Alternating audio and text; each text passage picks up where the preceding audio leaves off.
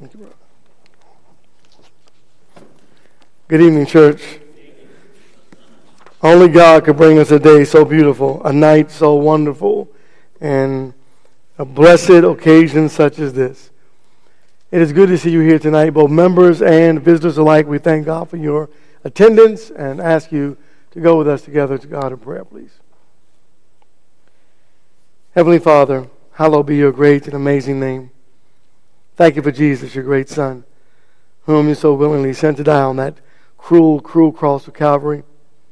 Lord God, though we struggle in this world and in this life, we're thankful that you are with us always, and you bless us and you keep us, and that you strengthen us and you protect us, and we thank you for that.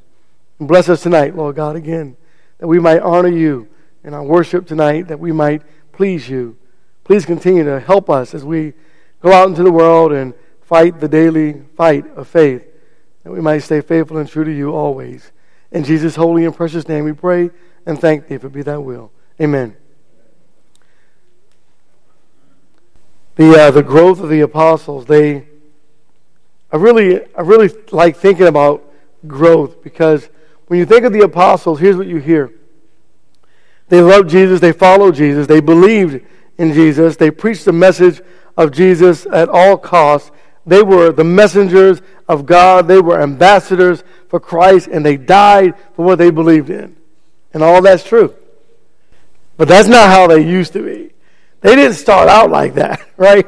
And that's what I want to talk about tonight is their growth. They preached the message, and I want you to think for just a moment. By inspiration, the Word of God comes to them. Jesus is there, and Jesus is talking to them. And there are thoughts that they understood because God inspired them to understand them. So like, for example, Ephesians 2, beginning at verse 1, and you were dead in your transgressions and sins, in which you formerly walked according to the course of the world, according to the prince of the power of the air, of the spirit that is now working in the sons of disobedience. Among them we too all formerly lived in the lust of our flesh, indulging in the desires of the flesh and of the mind, and were by nature children of wrath, even as the rest. A world, a place that is so beautiful and so wonderful, and yet the preaching is it has nothing to offer us. And then you say, how could a place so beautiful and so wonderful have nothing to offer us? And the Bible is teaching us that sin has made this a wretched place, if you will, the atmosphere and the world in which we live. And they spoke that message.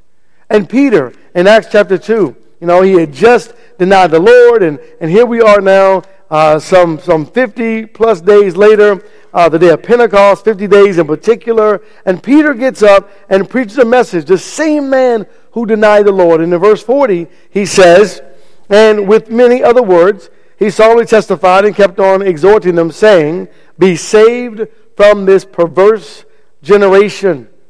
So then, those who had received the word were baptized, and there were added that day about 3,000 souls. Perverse generation. Go to James chapter 4. Here's the brother of the Lord. He's not an apostle, but just listen to what the disciples said by way of inspiration about the world and relationships. He says in James 4, in verse 4, you adulteresses, do you not know that friendship with the world is hostility toward God? Therefore, whoever wishes to be a friend of the world makes himself an enemy of God. The message is clear, isn't it? Turn to John chapter 7. The inspired message is clear. God's disciples didn't always necessarily live this way as the message is proclaimed, but they did grow to a point and an understanding that this is what God has to say about this world. John chapter 7 and verse 5. Of all people, James, the Bible says, for he loves our nation. I'm in Luke, excuse me. Anyway, what it's saying to us is that James didn't believe. His brothers didn't believe in him. Just so you know tonight, I forgot my glasses, but I can see. I'm good. I realized that when I started reading. I'm like, oh, okay, I can't walk around too much. All right. But they, like us, had to grow in their faith. John chapter 14. They had to grow in their faith. And I want you just tonight to think about some things that were stated and think about some things that happened during the life of Jesus with his apostles, these great men of God. And they were, but they had to grow an awful lot and very quickly. In John 14, beginning of verse 6, Jesus said to them, I am the way and the truth and the life. No one comes to the Father but by me or through me. If you had known me, you would have known my Father also. From now on, you know him and have seen him. Philip said to him, Lord, show us the Father, and that is enough. So imagine if he were one of us, and we're sitting there, we're teaching this lesson, and Philip is like, are you looking through me, Philip? I just said I am the way and the truth and the life. You've watched my life. You've watched what I've done. You've heard what I've said. And Philip says, well, if you show us the Father, then that's good enough. Aren't I good enough? They had to grow. Mark chapter 4. They had to grow in their walk of faith. Jesus, think about this for just a moment, wasn't quite enough. The apostle said that? Yeah, the apostle Philip said, show us the Father. And Lord, that's all we need. Mark chapter 5, or chapter 4 rather. Wasn't Jesus enough? Obviously not. Verse 35, that's where we're going. You know, Jesus stills the sea, right? You've read the account many times over. Just want to bring one thought out. Beginning of verse 35.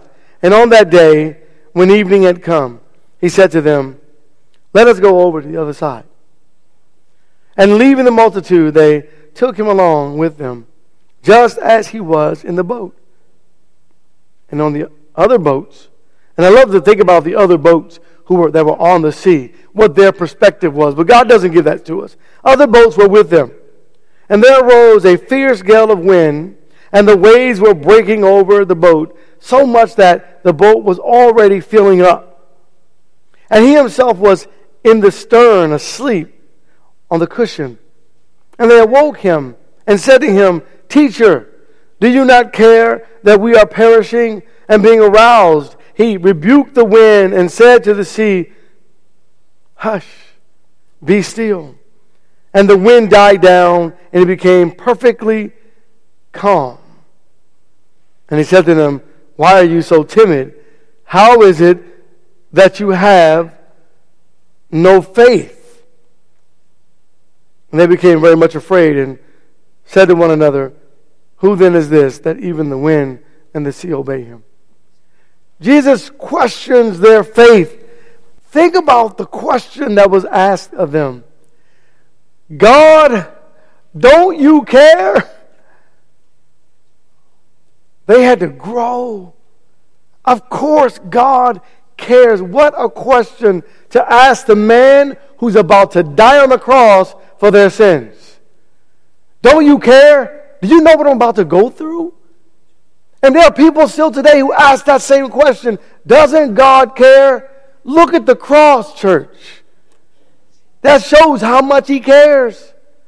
They had to grow. Mark chapter 6, verse 41. I want to think about this text for just a moment and think about what's going on in this text. And I got to read this whole text to get to a point that I like to make for us. Beginning of verse 41.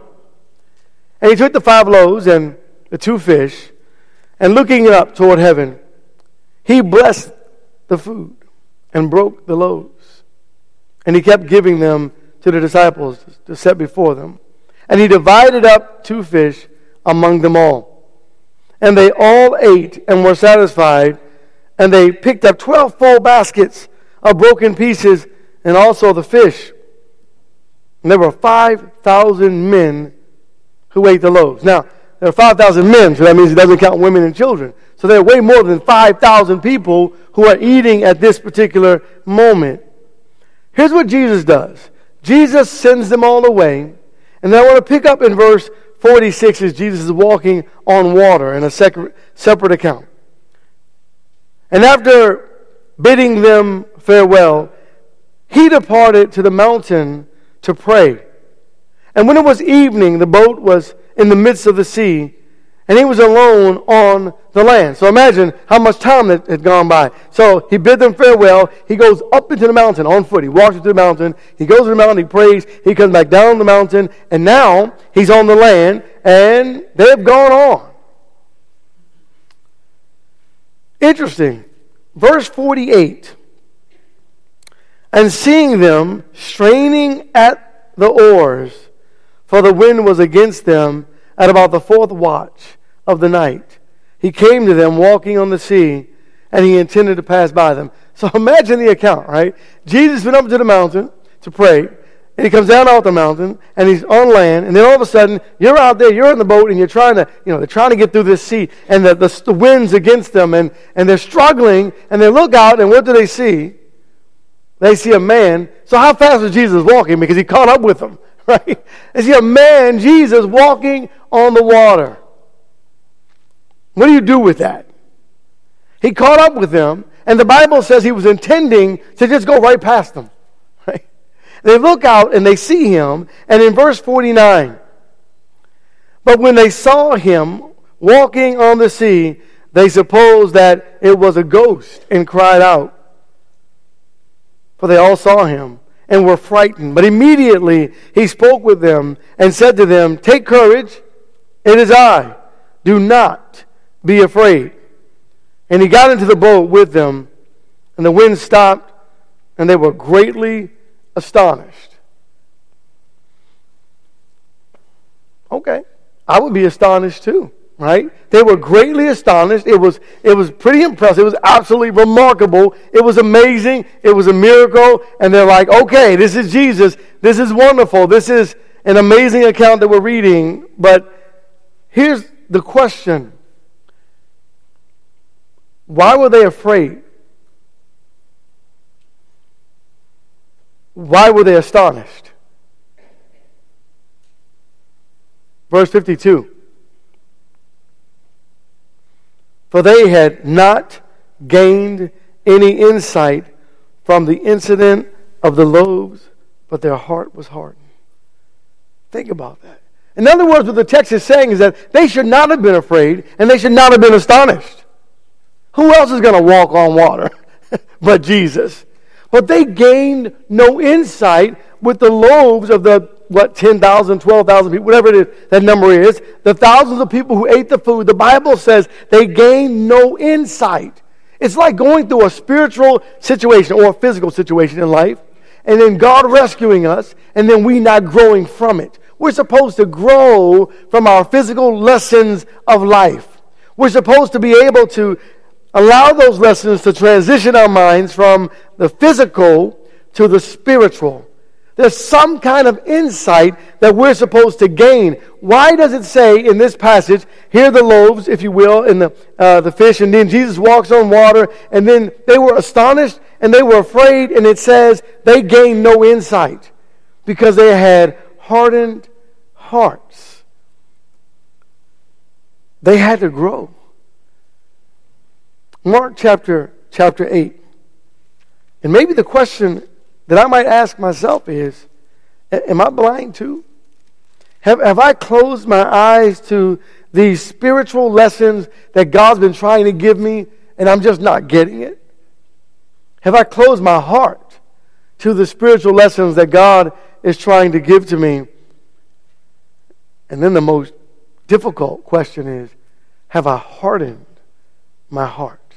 My heart, not you, me. The lessons that God is trying to give to me in this life.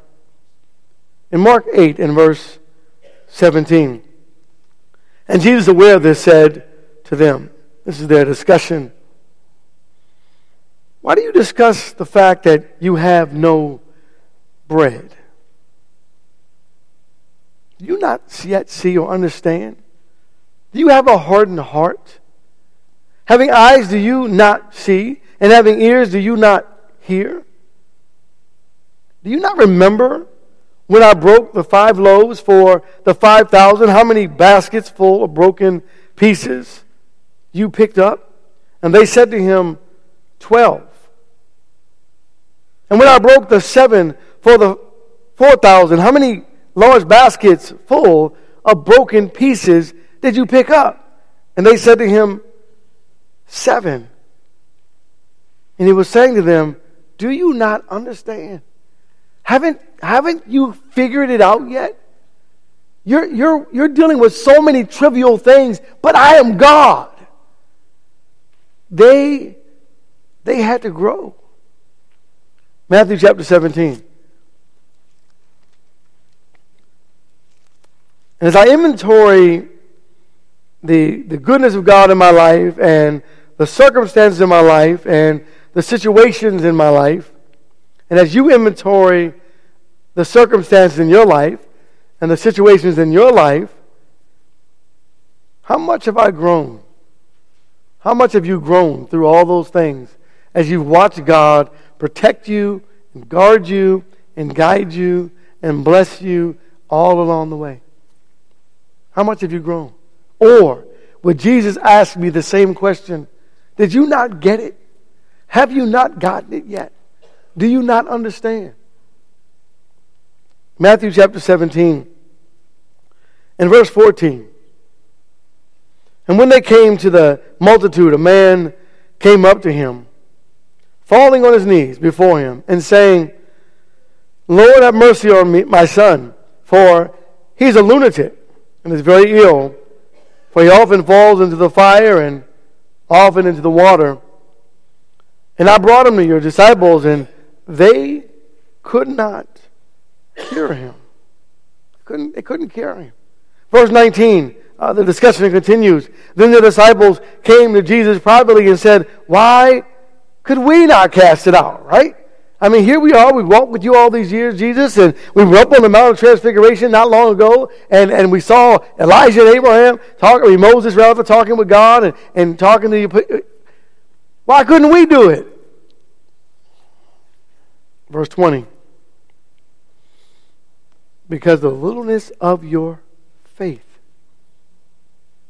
For truly I say to you, if you have the faith of a mustard seed, you shall say to this mountain, move from here to there, and it shall move, and nothing shall be impossible to you. The apostles had little faith, and Jesus said so. It's the littleness of your faith. That's why you couldn't cast him out. See, I can imagine this demon, a demoniac, if you will. I'm going to Matthew 14. That this demoniac, I can imagine him being, lashing out at them and just being just evil and corrupt, and that would be scary. But God is greater than that demoniac, right?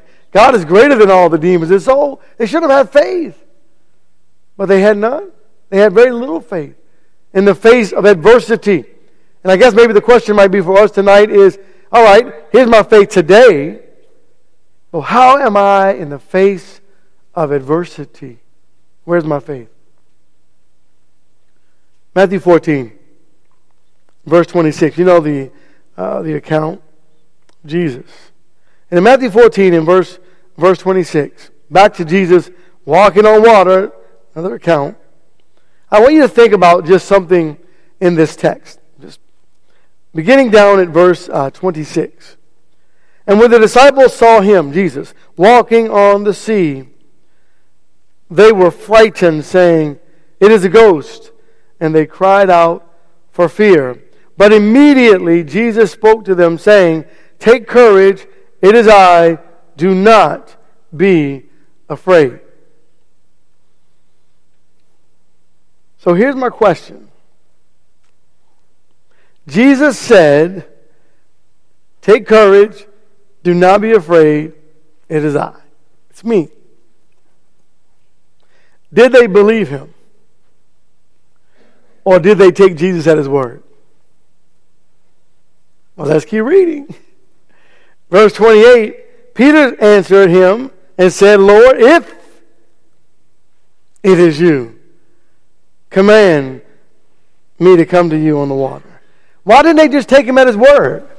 Why the challenge? Why the test? If it's you, Lord, who else could it be? They just weren't there yet.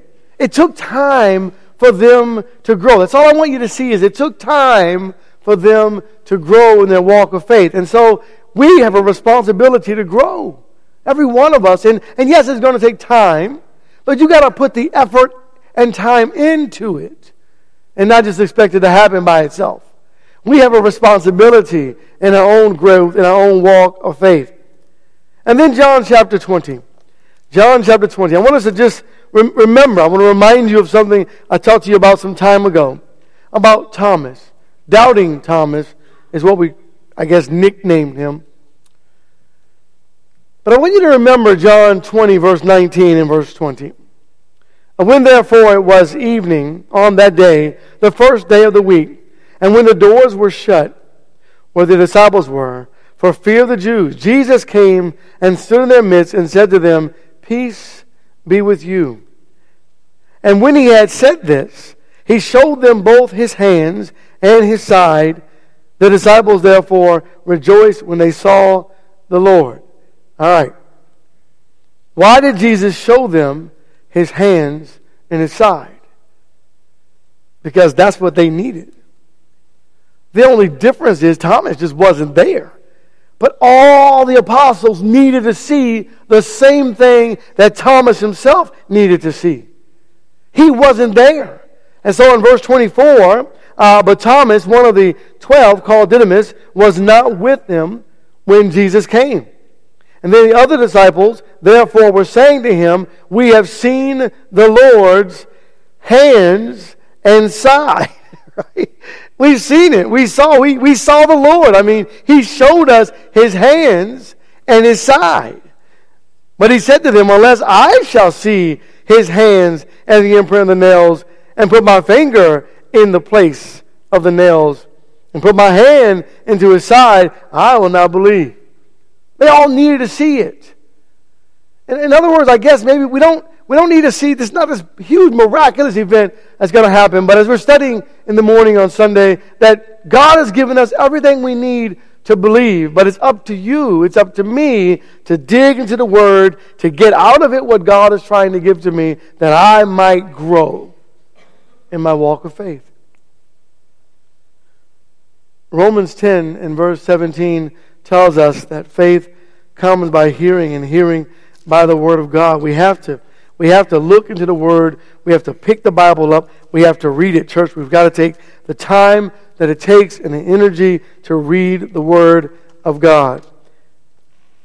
At the end of their journey, we read about them, the Foxe's Book of Martyrs and other historical accounts about these men died for what they believed in. All but John died some kind of brutal death for the cause of Christ, for the name of Christ, or in the name of Christ. They grew to that point. Tonight, where's my faith? If there were going to be some great persecution against the Lord's church, where are we going to be, church? What's going to happen? Are we going to scatter? Are we going to resort to online worship? We're going to hide somewhere? I don't know the answer, see. Today I could say, oh yeah, I'll be there. You can count on me, but count on me only as I count on the Lord. I could talk the talk, but am I walking the walk? Will I walk the walk when the time comes? Well, it's not here, so I can't answer that question. But here's what I do know. You can see now whatever faith I have. And whatever faith I have now is the faith that I have, but I want to grow, and I know you do too.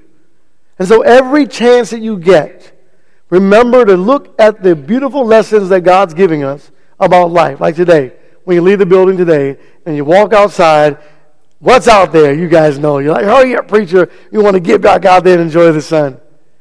Let me remind you something about the sun. Because that S-U-N is in the sky, it reminds us that the S-O-N is still on the throne. Right? So when you see the sun, when you go out tonight, when you leave this building, look up there and say, thank you, God. Jesus Christ is still sitting on the throne. The Old Testament teaches us that. When you go outside, look at the beauty that God has given to us. And ask yourself, what spiritual lesson can I gain from what God is giving to us today? And before you leave the building and you greet the brethren, remember to encourage them to continue to walk and fight the good fight of faith until the day that God calls us home. We're going to close in 2 Peter chapter 3 and verse 18. And we're going to invite anyone who would like to surrender to God in the waters of baptism. If someone has a special prayer request that they need made on their mind or on their heart, listen to what the Bible says. But grow in the grace and knowledge of our Lord and Savior Jesus Christ. To him be the glory both now and today, to the day of eternity. Amen. Today and to the day of eternity. Grow. Am I growing in my walk of faith? Pray for me as I pray for you. Tonight, if anyone has a need and would like special prayers made in their behalf, make it known while together we stand and sing our song of invitation. Why don't you come? I'm satisfied with just a cottage below.